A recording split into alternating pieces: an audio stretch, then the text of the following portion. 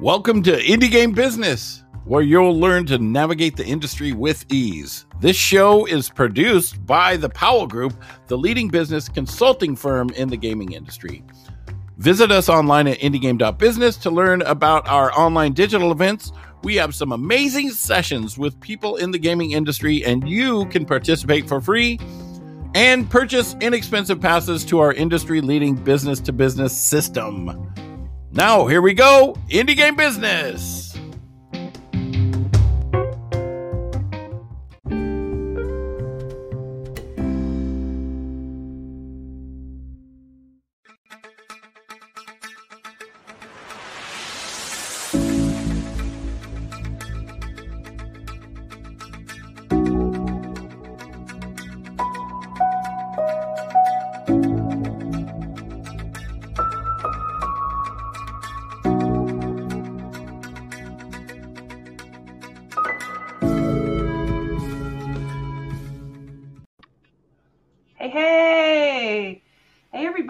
So great to have everybody here today. In the morning for us most of this group is on the West Coast. For those of you that are on the East Coast, grab a sandwich and join us for this awesome talk. And we're actually going to talk about you, each and every one of you, and why you need to be a leader. Whether or not you are an individual contributor, you're like, why do I have to be a leader? I'm just making an animation, or I'm just building an object that's going to go into this game, or I'm just doing a design today. You actually have to be a leader. Every one of us has to make decisions. Before you turn in any of your work, you're making a decision where you're being a leader in that decision. And we're going to talk about why that's so important. And in particular, why it's so important because of how you're meeting with us all today. We're all remote. We can't be with everybody every day. We're not giving everybody group hugs. We're not able to go and have somebody peek over our shoulder and tell us, oh, maybe it should be blue or red. Don't you love that when somebody walks up behind you and tells you what your work should or should not be for the day? Well, we're going to talk about how you're going to be able to lead those decisions, make the right decisions, and collaborate with a bigger team who may have a leader that's driving the vision, but ultimately everybody in the room is our leaders making that product a success. So what I did today, I use the word I will hopefully only use that word once today. My name is Virginia MacArthur. And I have been in this industry since the 90s, 1990. We're in 2023. That's crazy. I've been here a long time.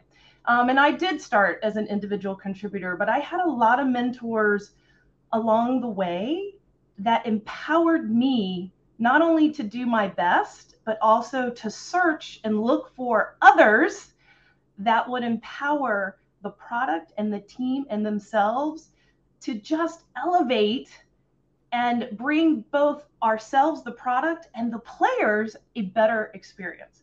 So this group here, I pulled together people that I feel like have not only empowered me, whether they know it or not, everyone on this call has empowered me to challenge myself, but also challenge the teams that they work with. So I am going to pass it. I like doing football when we're all on Zoom like this. I'm going to pass it to Farshid. Farshid, introduce yourself. Hello, everyone.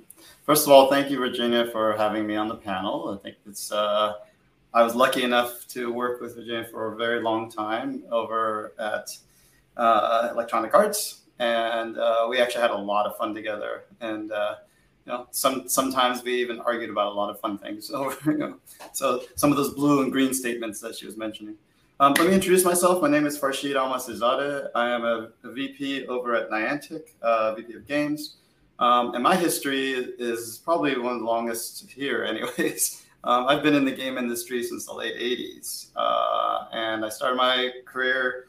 My very first thing that I did was working on stand-up arcade games and shipping things or not shipping things, depending on what we made, for Sega cabinets. Those are the things we throw coins into. Just a quick background of going through the decades. I started my own company while I was in college. It was called Presto Studios. The background I have here is one of the games that we've created there called Myst 3. which some of you may or may not know. If not, you can actually play it on the web. I think they remastered it and put it out there on Good Old Games. And then since then, I have been in and out of the game industry, predominantly for the next 30 years or so. I've also worked at Electronic Arts for about 10 years doing console. And then also moving over to mobile. We helped launch the entire mobile apps ecosystem, which was a lot of fun. So all of the app stores, we had some things to do with that and getting our products out there. And then, finally, I've also worked in education where I help little kids learn how to read and do math and whatnot. And then my last stop here this year has been at Niantic working on a game that I'm very proud of, which is Pokemon Go, because after 6 years, it's doing the best it's ever done and continues to get out there even through the pandemic. So that was a lot of fun.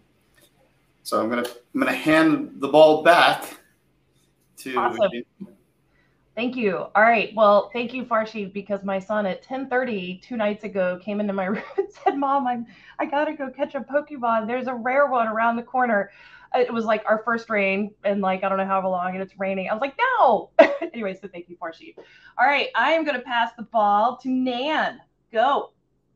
Hey, everyone. I'm Nan. A bit about me and my background. I actually did not start directly in gaming.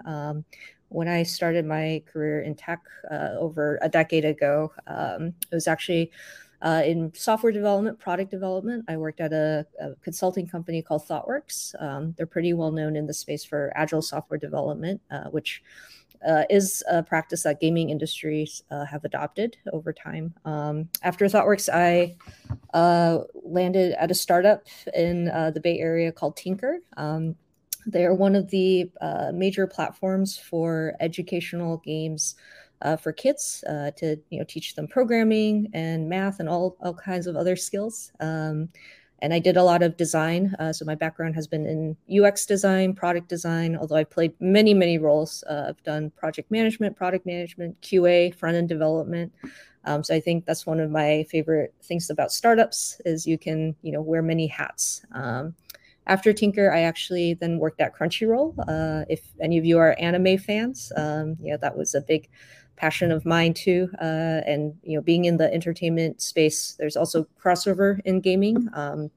So led design on one of their major mobile projects called Verve. So that was a lot of fun, kind of in the trenches, doing a lot of that design execution work. And then after Crunchyroll, I ended up leading a design team at another startup called Plays TV. And we were building software to help gamers record and share their gameplay experiences and building kind of a social network there. And I was at Plays for a while and then ended up at Endless, where I got to work with Virginia. And there I actually kind of play more of an operational, general manager role, not just design, but got to basically run an indie little game studio, working with many different other game studios to produce and publish. I think we made 16 educational games that teach. Yeah, it's a lot. 16 games. That number. There's so much work went into building those games, as you guys all know. But we did that in I think 2.5 years, 3 years. But it was a lot of building a machine to, have teams just kind of running in parallel. And that was a huge learning experience for me. And then after Endless, I ended up kind of getting into some esports world, but then doing a lot more of startup advisory work, because what I found in my experience here, having come from product and gaming backgrounds, I see a lot of crossover where there's a lot of startups, that are more product oriented, trying to get into gaming or using games as part of their product offering. And then same with gaming companies and startups trying to get more into products and building games as a service or platforms for their games. So there's a lot of fascinating crossover. So a lot of my startup work there is helping these teams try to figure out how to find that space. And then my current day job is actually I'm head of design at a Series A fintech startup called Rain. So I'm taking a little bit of a break from the gaming space, although I'm still doing the advisory work. But it's been a lot of fun, learning about fintech and getting, building a design team and helping that company grow. So that's a bit about me. Awesome. Thank you, Nan.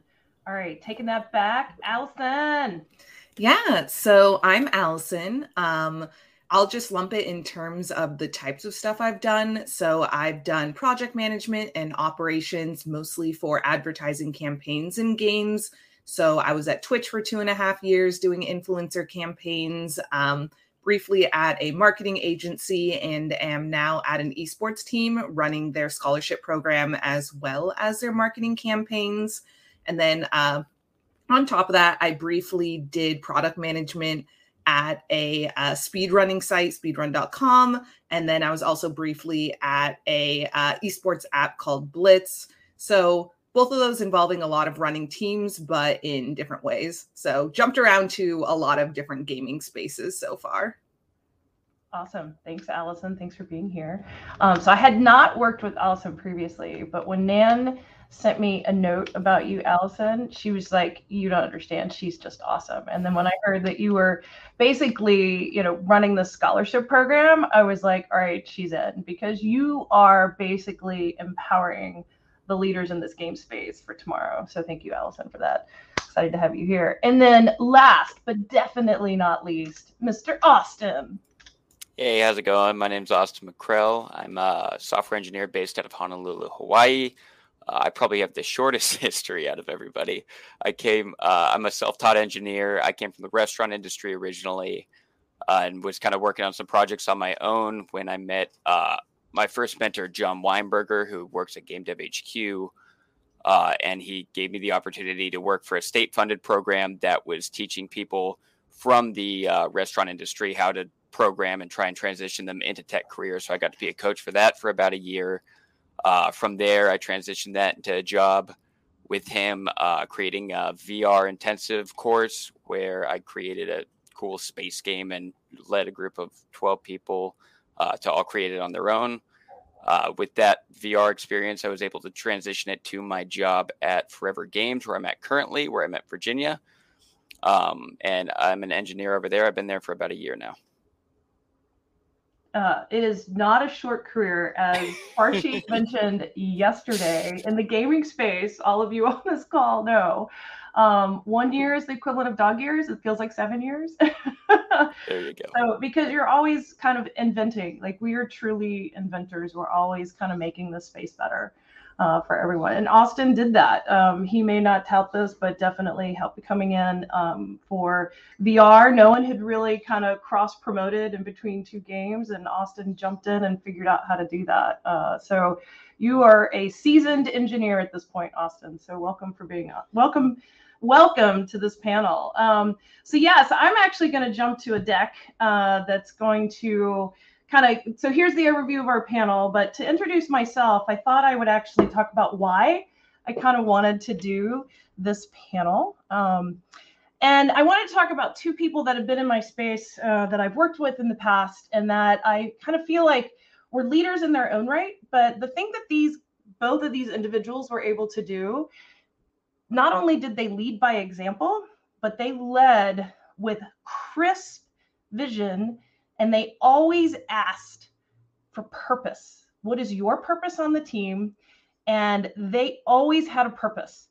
They were pushing the envelope with every space, with every product, with every idea they ever had. I love this picture of Will Wright that I found. He does these master classes now. I highly encourage you to watch that if you have not. But what is interesting is all that stuff in the background, Will didn't do all that stuff. That work came from everybody on his team. And Will led with a vision. And he wanted to create games that were based on kind of reality, what like you and I know about today. Like literally, you know how to go to the bathroom because you have an urge. Like you know how to eat because you're hungry. And so what he did is he brought together a group of game makers that were kind of passionate about relationships. They were passionate about like how we interacted with each other. We were so passionate, we were really a family working at Maxis. But I love that is one of his quotes. He talks about that. It's like, I want to reach gamers because I'm reaching them where they are.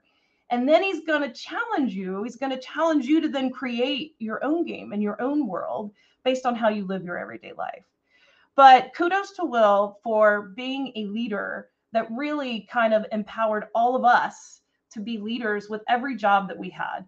Because it didn't take just one piece of paper on that background behind Will. It took every piece of paper behind Will to make each of those products.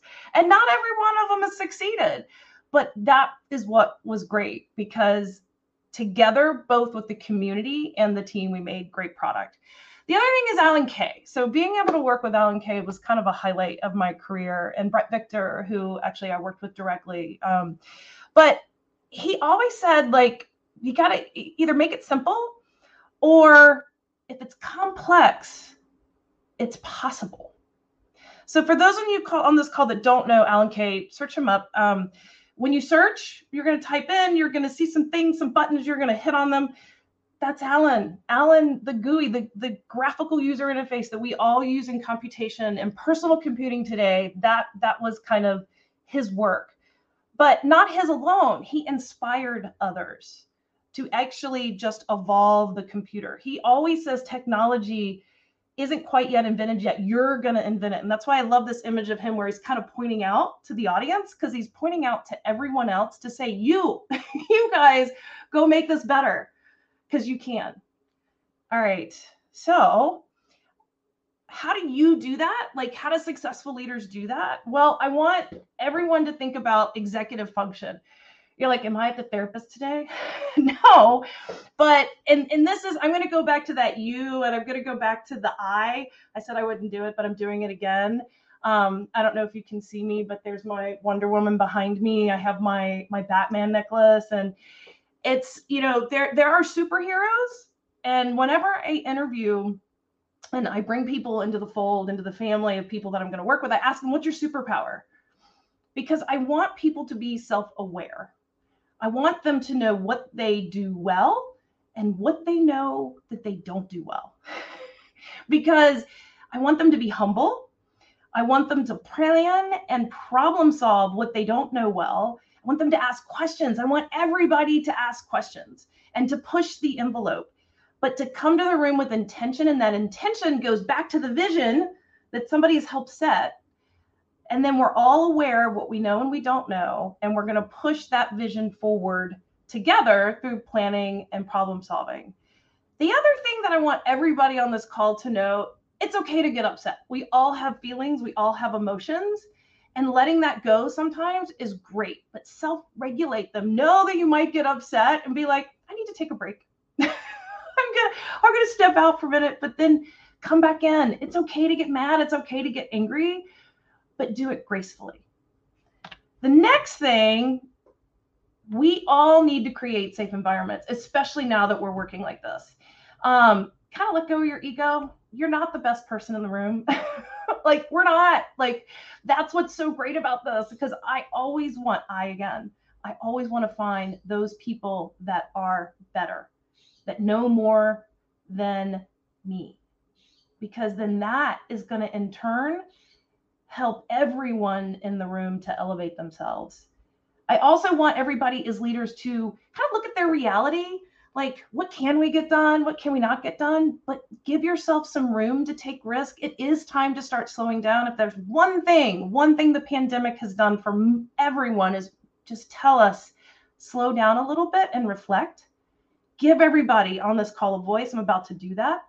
And over communicate. Say it once, say it twice, say it 3 times. Maybe a 4th time. And then lastly, always say thank you. I found this picture of Thomas Keller. He may not always create a safe environment. He's working with knives, for example, but he empowers everybody in that kitchen to do their best. He hires the best, but he wants them to constantly do the best. but it is a family. And when he ends the evening, he gets everybody together and he says, thank you. And he says, thank you again, because without you, I couldn't do this. And he starts with the dishwasher. And he starts with that dishwasher because he says, without you, I couldn't even plate this amazing food that this room just put together. So take a pause and thank everyone.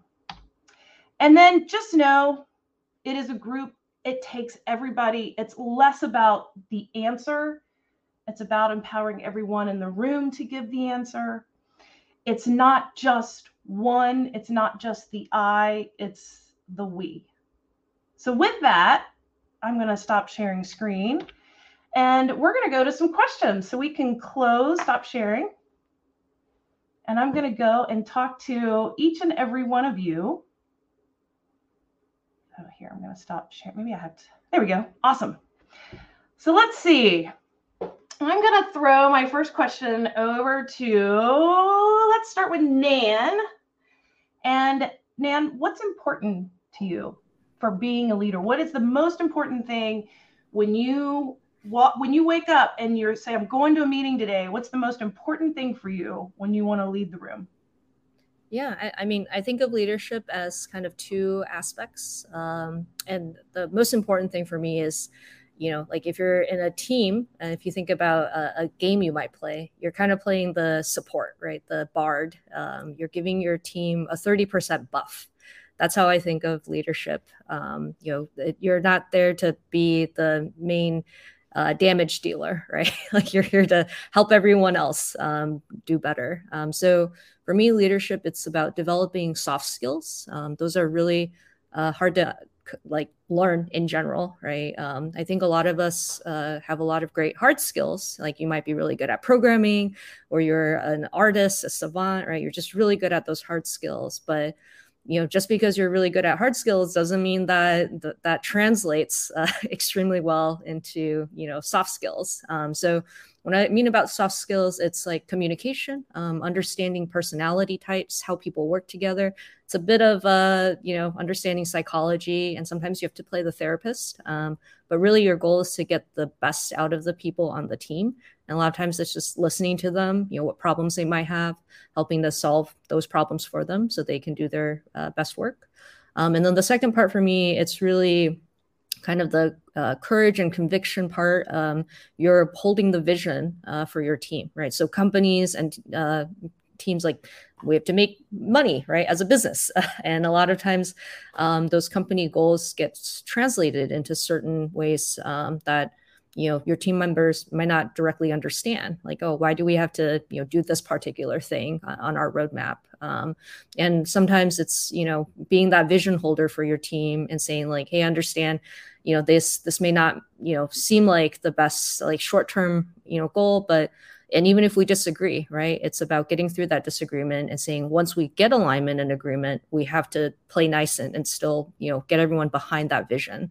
And so I think the other part of leadership is, very much continuing to reinforce that vision and checking in with people and making sure that when your team is executing, right, we're all kind of executing against that common vision. And it's okay if it changes, right? Over time, you check in and you might make adjustments and say, hey, we learned something new, and now we're going to adjust. And then really, being a shield for your team as well, right? I think it's the being able to manage expectations, manage upward, to your stakeholders, your boss, and then, manage down and manage across, right? So those are a lot of those skills that I think just kind of come with a lot over time. It's a lot of nuanced learning and building muscle memory, right? I think over time you'll start building those instincts of like, oh, I'm having this difficult conversation, and you like can recall when you've had conversations like that in the past, and like you can kind of manage new scenarios. But yeah, that's high level for me. I love it. I like the be a shield. Like, I think that's really important in a team environment. Like especially in calls where you feel like somebody you kind of just see it. You can see it on their face, and they've been talking, and then all of a sudden they just stop talking, right? And it's like you can be a shield for someone just to kind of help empower them and bring them back into the fold of the conversation. Or if somebody's like being asked really hard questions and they can't answer it, you can jump in and and help answer those questions for them. So I really like that, Nan. That's awesome. And the other thing about being a vision holder, I think is really interesting. Nan's really good at this. She would often ask me questions. Burge, does this really help this product? I know that you want to get that into the product, but is it really? I feature creep, but no, it'll be so much better. It's due tomorrow, Burge. No, we're done. You're really good at that, by the way. Thank you. So I'm going to ask another question, and I'm going to throw this one over to Farshid. And Farshid, I want to kind of know about, tell me about one of your mentors. You've been in this industry for a long time. I want to know about a mentor. And then after that, talk about what is important for you as a leader, because I think did you learn anything from this mentor that kind of has helped evolve your leadership skills today? Yeah, actually, in my position, I've kind of played every position possible. And so I've had many, many mentors, especially at EA, when I was learning more about the high-level corporation stuff that I had no clue, because I owned my own business for so many years and never had to deal with it. Brian Neidert was a great mentor when it came to actually teaching me more about the level of complexity, the nuance, and the fun, exciting things that come with corporate life versus having your own business. So he was a very strong mentor, always a supporter, and even to the last day when I was leaving EA, he was the person that I actually sat down and met with to tell him that was going to happen first. So Will has actually been an inspiration from a creative perspective. I got to work with Will when we did our Sims translation. So a little bit of background there. We had to move the Sims from the PC universe to the console universe, and that was my first job there as well. And trying to unravel the mind of Will Wright and try to understand how conceptually and just physically came up with this whole principle and ideas and how the game actually works and mechanics. And then taking that, someone said, well, it's just a port. And I kind of laughed. I said, well, no, it's not a port at all. It's, try to take something it's about, gigantic and then squeeze it into a small box and then change, how you control things and how the Sims act and whatnot. I mean, all that took an incredible amount of design work. And we spent weeks and days actually with them completely trying to unravel, years and years of thought that went into it and expansion packs, and then try to also have an understanding of the current audience, which were, people running small boxes with very small capabilities on the I think that back then was the PS2 days versus a massive PC with a gigantic monitor and whatnot. So those were very inspirational folks for me, and I've had many since then teaching me all kinds of different aspects, so everything from design to business, and that's kind of led me where I've had an opportunity to turn around and give back to a lot of folks in the same way. So I'm very proud that I get to mentor lots of folks coming into this universe and this genre for me. So I've been very excited about that. And so giving talks at colleges, USC and Carnegie Mellon, for example, and these kind of talks have been thrilling for me to be able to take some of what I've learned over the last while and hand it back. That's awesome. I would like to talk about, there was a moment in time where we had to take the big Sims game that was sitting on, if you guys are on your laptops, your computers, for those of you that are watching this on your phone, it's a really small form factor. And you brought up port. We're going to take the Sims and everything that it involves and that it is, and we're going to port it to a phone. I mean, it's a great concept. Take your Sim on the go. Your Sim's with you. Like, we had AR all planned out. Your Sim was just going to be on the table with you. My Sim was going to be sitting on my coffee cup.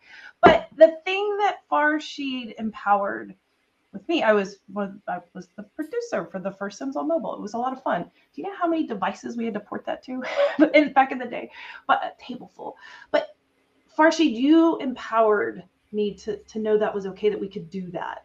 And it sounds like it was because of your mentorship, both from Brian and Will, letting you understand that that was okay. We could do a port. It's not a port. It was another game experience, but it's his vision of holding what was important about The Sims and the key components of The Sims. And then we would make a new experience. And Farshid, you helped me do that. Thank you. I think it's just about, especially being a producer or executive producer for a product, holding that vision and holding it true to someone else's vision and being able to expand upon it, actually modify it, but still have that same flavor. There's often a metaphor I use, which is like, it's kind of like starter dough. When you're trying to make bread, in order to make sure that you have that exact same flavor, you have to start with that starter dough, but then you're baking it from scratch. So games are exactly the same way. When you see games getting ported, quote unquote, from platform to platform, if you just do a copy paste, it will fail. It's a guarantee, because you're not taking advantage of the platform. You're not taking advantage of the strengths and the weaknesses of the design that was created, because that design was created for that first platform, not necessarily for the second one. But if you can capture the flavor, the animation, whether it's sound, whether it's all the above, the design work of like watching, in this example, Sims, even on a small screen, they had to be larger than life, and coming in and doing special things like UX and UI to help mitigate some of the problems, which is now you're on a tiny screen about that big, or you don't have the CPU power or whatever. Those are the decisions that actually end up really, really making a difference and separating the okay game that's a port to an amazing game that stands on its own, although it's using the IP. So nice job, by the way. That's how I started mobile. Group at EA.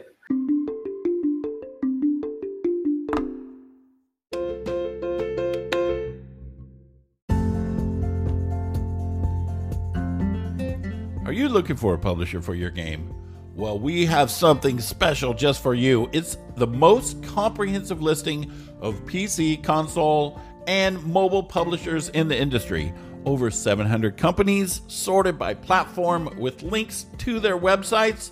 You can get the list at www.powellgroupconsulting.com/publisher-list.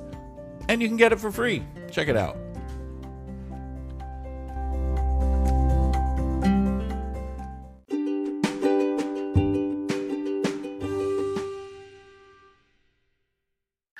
That's awesome. Thanks, Farshid. I'm going to transition the conversation. I'll come back to the mentor again, kind of ask each one of you what your mentors are.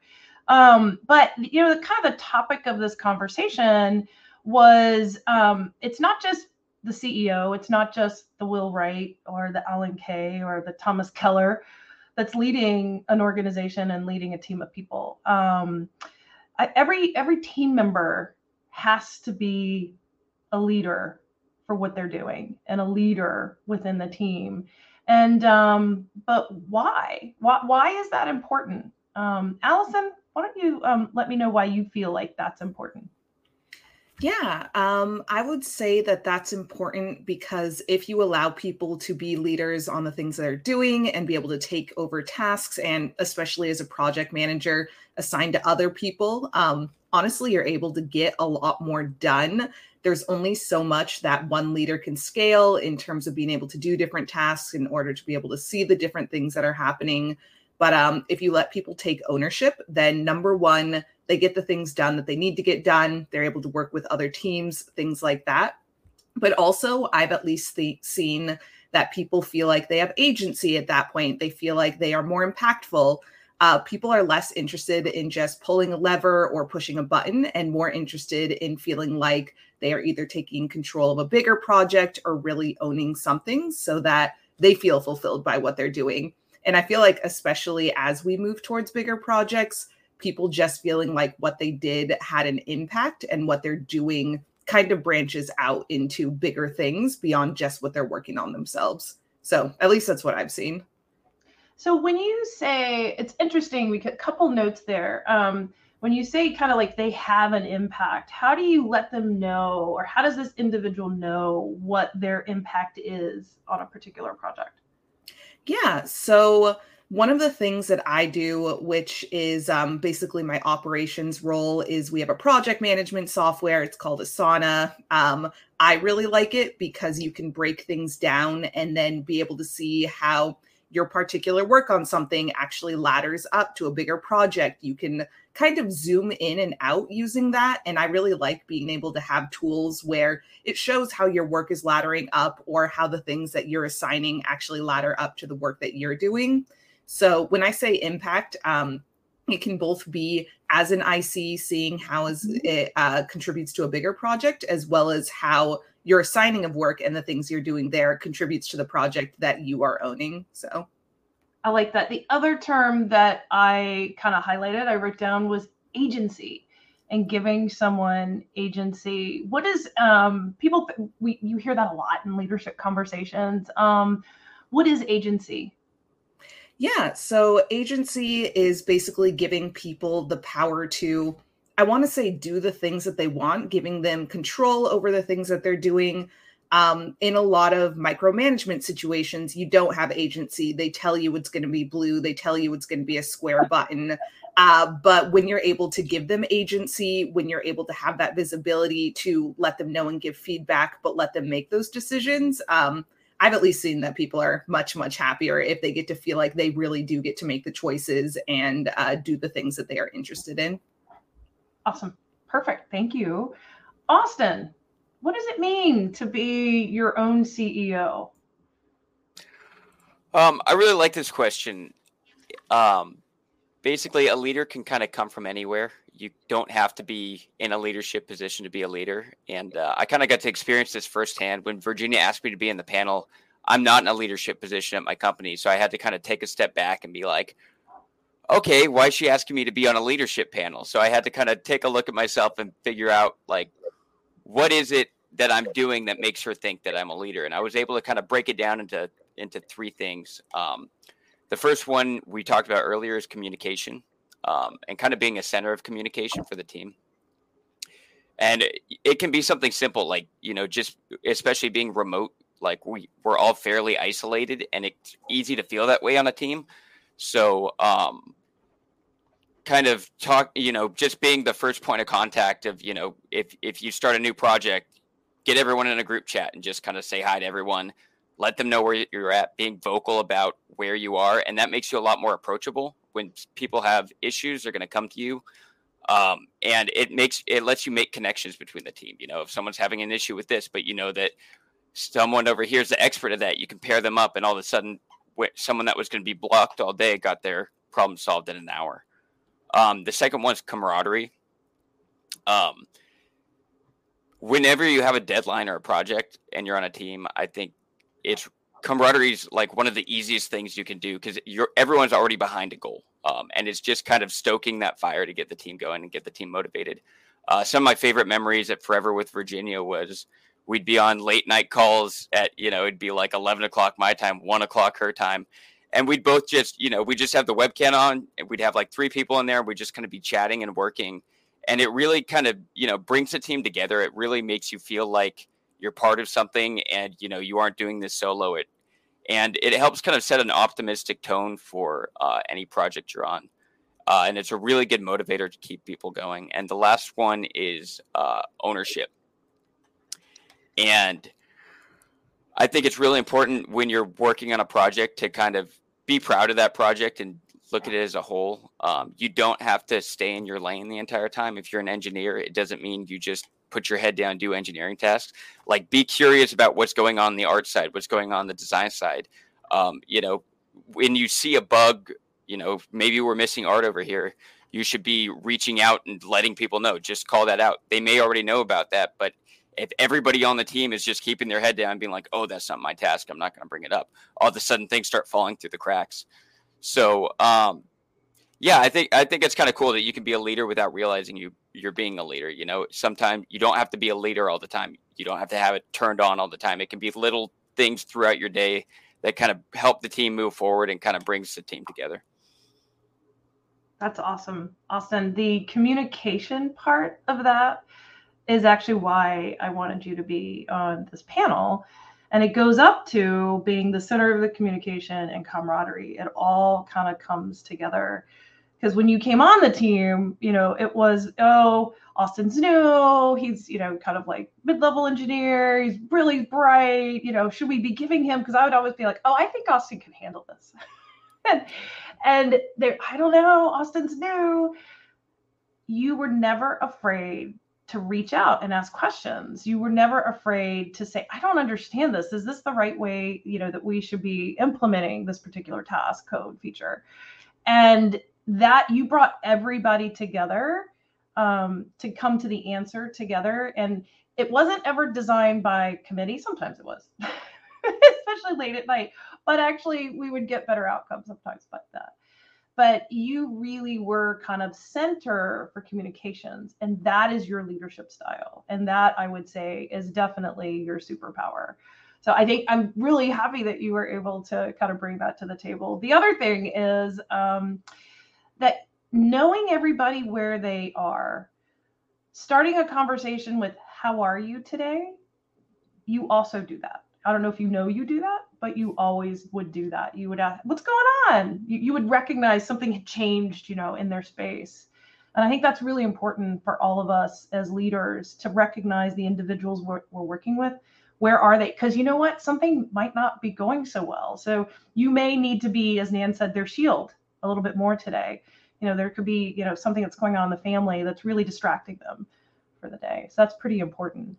And then I'm going to transition a little bit. So everybody here has been leaders, and we're not always successful.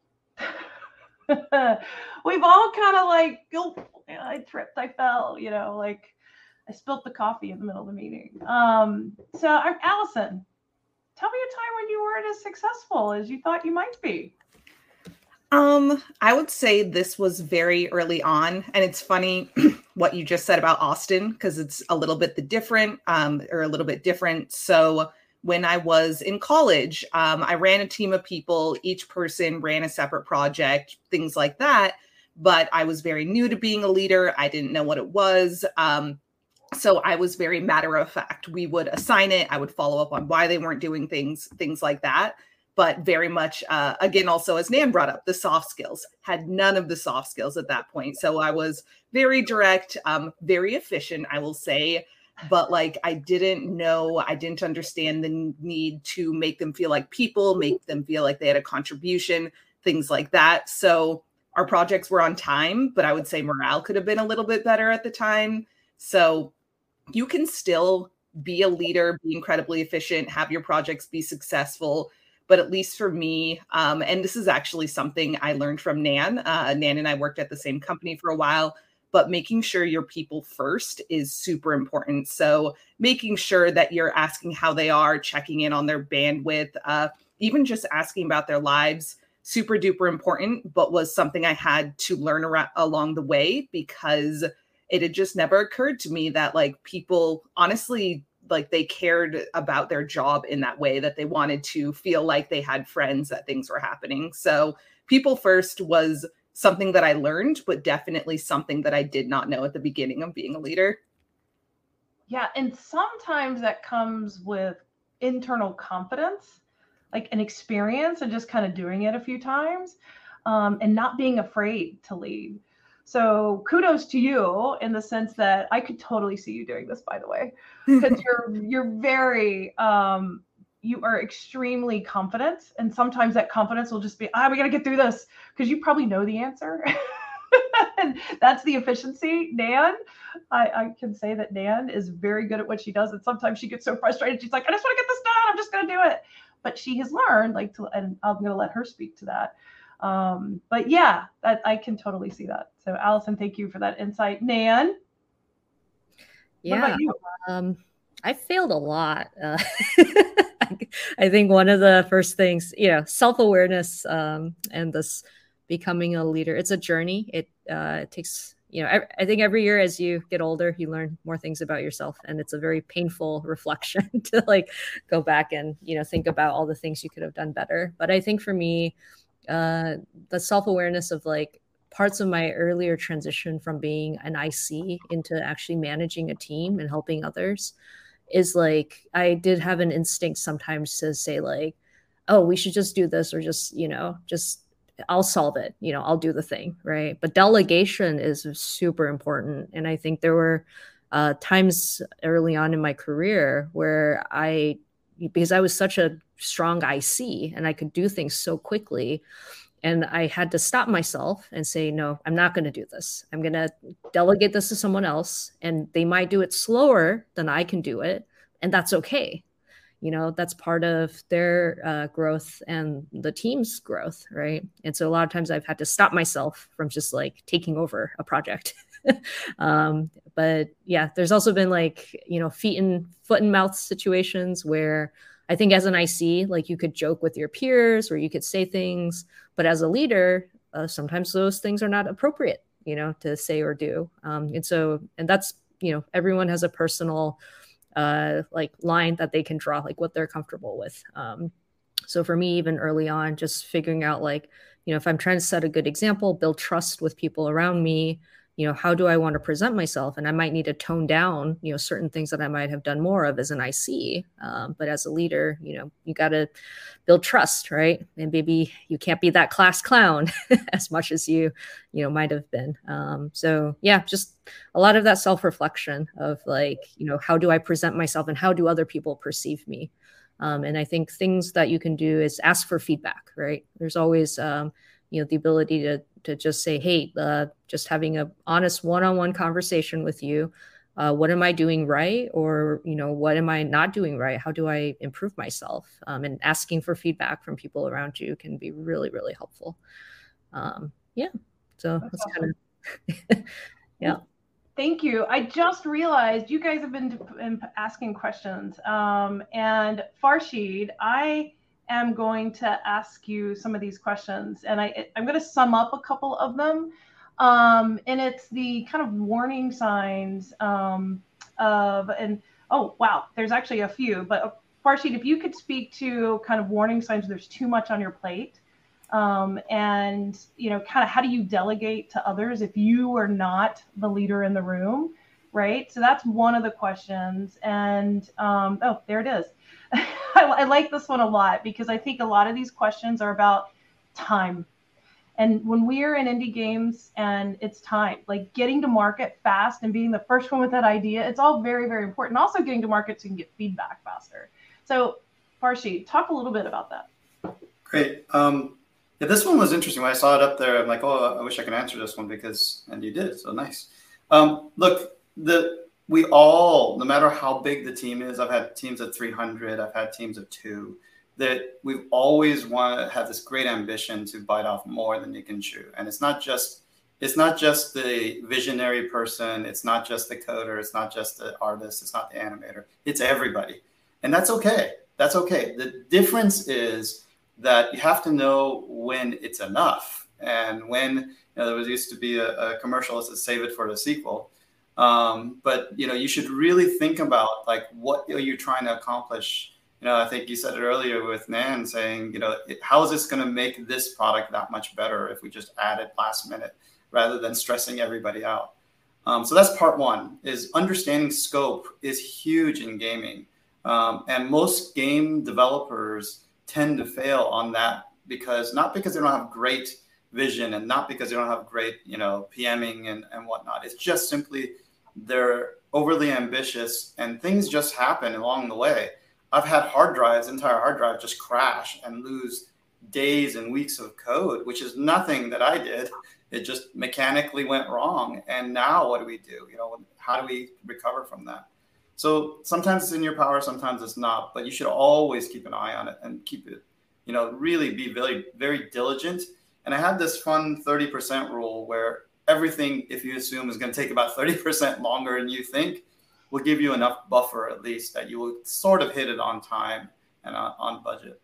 And then last one is like, how do you, it's all about teamwork also. Don't think you're the only person that needs to hold up this pillar or, push the ball up the hill. Even if it's just your assignment and you're the only one that can maybe code it or you're the only one that can animate it.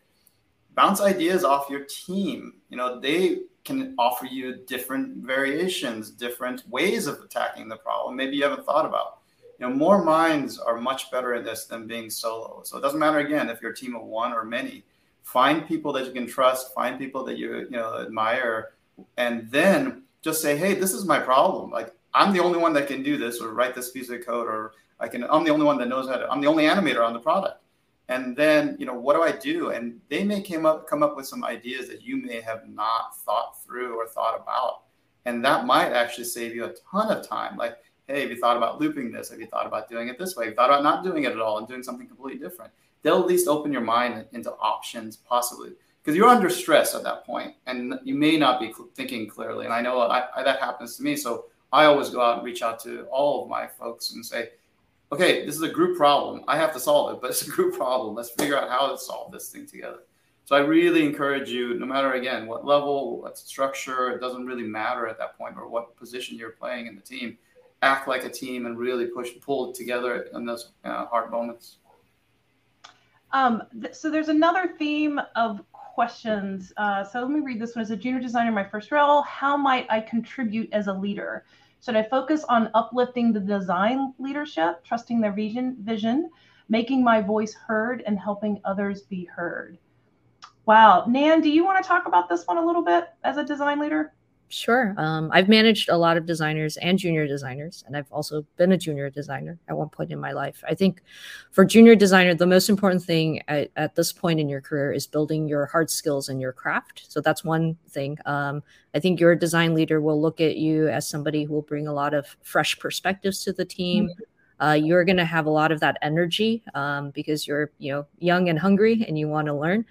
So use that to help your team. Take on work that maybe seem like they may not be big work, but it'll help the team so much. So one example, like on my current design team, we've had to build a design system, and parts of building the design system, it's a lot of manual work that maybe nobody wants to do, right? Like we have to consolidate icon libraries, illustration libraries, art assets, right? And it's a lot of manual labor, but it's so helpful for the team that to have somebody be able to do that. It's building the foundation. So I think definitely know that any work you're doing, which may seem maybe a little low level or starting out, that's still helping the team so much, and your design leaders will thank you for that. And just jump into any project, sit in as much as you can on things to just listen and absorb. And internally you'll process that, and great things will pop out. Like after you sleep on a couple things, right? Your subconscious will actually do really great wonders with things that you've taken in. So yeah, super high level, but happy to chat about this, in more detail later. So there's a couple questions that have been coming out about conflict. And I'm going to answer that quickly. And then there's one more question about what are you looking for in teams, because it leads into that. And then I think we might be kind of starting to run short on time. But yeah, there are a lot of leads that they forget the vision of the product, because guess what?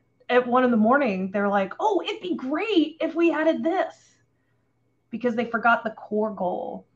And I think that if you're finding that your leadership isn't being quite as communicative, you state back and ask the question, is this the goal? Is this what we're supposed to be doing? Because if you're not sure, or if you don't feel like they're communicating, if you ask them the question and just, a lot of times you can't get to them, find them on Slack, send them an email. Also, don't be afraid to ask the questions within your closest knit group. And if you guys together, it's kind of like your neighbors, talk to your neighbors first and then go to the community, and then of course you go up. It's like kind of excuse the language, but get your shit together as a group first. And if you feel like the leadership here isn't quite working the way they should, then you can go and ask them as a collective group. You've all got the vision together, and just make sure that that vision is correct. So start local and then start going back up. And then what are we looking for as teams? What are we looking for in a team? Allison, do you want to talk about what you're looking for? Because you're out there kind of looking to give out scholarships. What are you looking for in teams? What are you looking for in leaders? Yeah, in terms of what I'm looking for in leaders versus individual contributors is, and actually this taps into a different question I think we had here about how much do you have to know in order to be a leader if you don't know enough about the project or things like that. I look for people who are able to learn and be willing to learn and trust the people underneath them. As a project manager, a lot of the time, and also I do resource management, a lot of the time I have to trust the people under me to know more than I know about specific things and to be able to answer questions about it. So one of the teams that I do resource management for is a design team. I don't know anything about design. I'm honestly terrible at design. So I want to find people who are experienced enough that they are able to make those decisions. But then the really important thing to me there is that they can communicate why they made those decisions, or at least talk me through it, or be able to answer questions about it. So as a leader myself, I need to be able to trust the leaders under me, and then also be able to trust those leaders to trust the leaders under them. So I guess it's a little bit reverse of what I also look in what I want in myself as a lead, but also what I want in the people under me. So it's people who are able to execute, but also people who are able to communicate what they're executing. So. Awesome. And then one other last question. Do we have time for one last question or no? Yeah, that's what I was going to say. Pick a question. We've got 2 left. Actually, we've got 3. So for everybody that's in chat right now with questions we're not going to get to, we're going to kick them over to the Discord. As soon as we're done here, I'll paste them over there so everybody can answer. But yeah, pick one more and roll with it. Yeah, and this is actually, Austin, this is a good one for you. How much of all the roles in an organization are you supposed to understand? Like, you know, as a team lead, right? Because as you yourself, you're young, you're new in this organization, you know, you can't actually take over all the different positions because you are new. So for you, how much of all the other roles is it important for you to understand, and how do you review that work if you can't really help others because you haven't even had those roles? Sure. I mean, I would say you definitely don't have to be an expert in every role, but being curious and kind of dipping your toes into some of the different disciplines is always a good thing. Coming from making some of my own games, that was helpful because, you know, I had to do a little bit of art. I had to do a little bit of audio. So if you kind of know the surface level of what these things are, you can rely on your team and others who are experts in that area to kind of help you. So, you know, if for some reason you're having to review art, I don't know why I'd be doing that as an engineer, but hey, we were short-staffed, you know. I could reach out to one of my artist friends and be like, hey, you know, I'm reviewing this. These are my base thoughts on what's going on. Can you back this up? Can you, you know, do you have any extra feedback? So, I mean, I think it's important to kind of know what's going on around you. You don't want to just stay single lane, like single-minded on one discipline. You should definitely, you know, kind of look up and see what's going on. I mean, a lot of things, it's from a surface level, it's pretty easy to understand. I mean, looking at design, you're pretty quick to figure out like, hey, this design obviously isn't working, right? It's like human nature. Like if UI is bad or UX is bad, like you can feel it, and that's something you can bring up. You may not be able to like solve the problem, but exactly solve it or know exactly what it is, but you can at least bring it forwards and be like, hey, this doesn't feel like it's working. You know, can somebody take a look at this? I'm going to sum that up as be the player. Everyone on this call, everyone in the room, we are players of our games. So you are a leader as soon as you become a player of your game. Let your players be leaders, and you all be leaders in your organizations, and ask the questions. Thanks, guys. This has been awesome.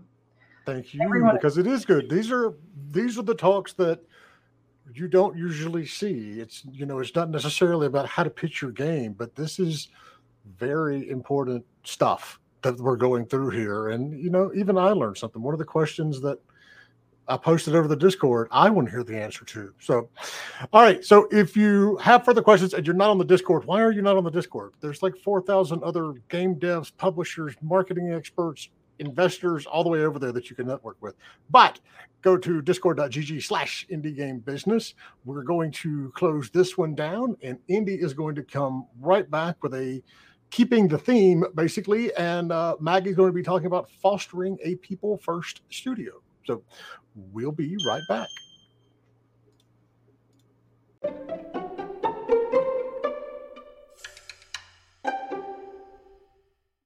Thanks for listening to Indie Game Business. You can learn more about the show and our online business networking events at indiegame.business.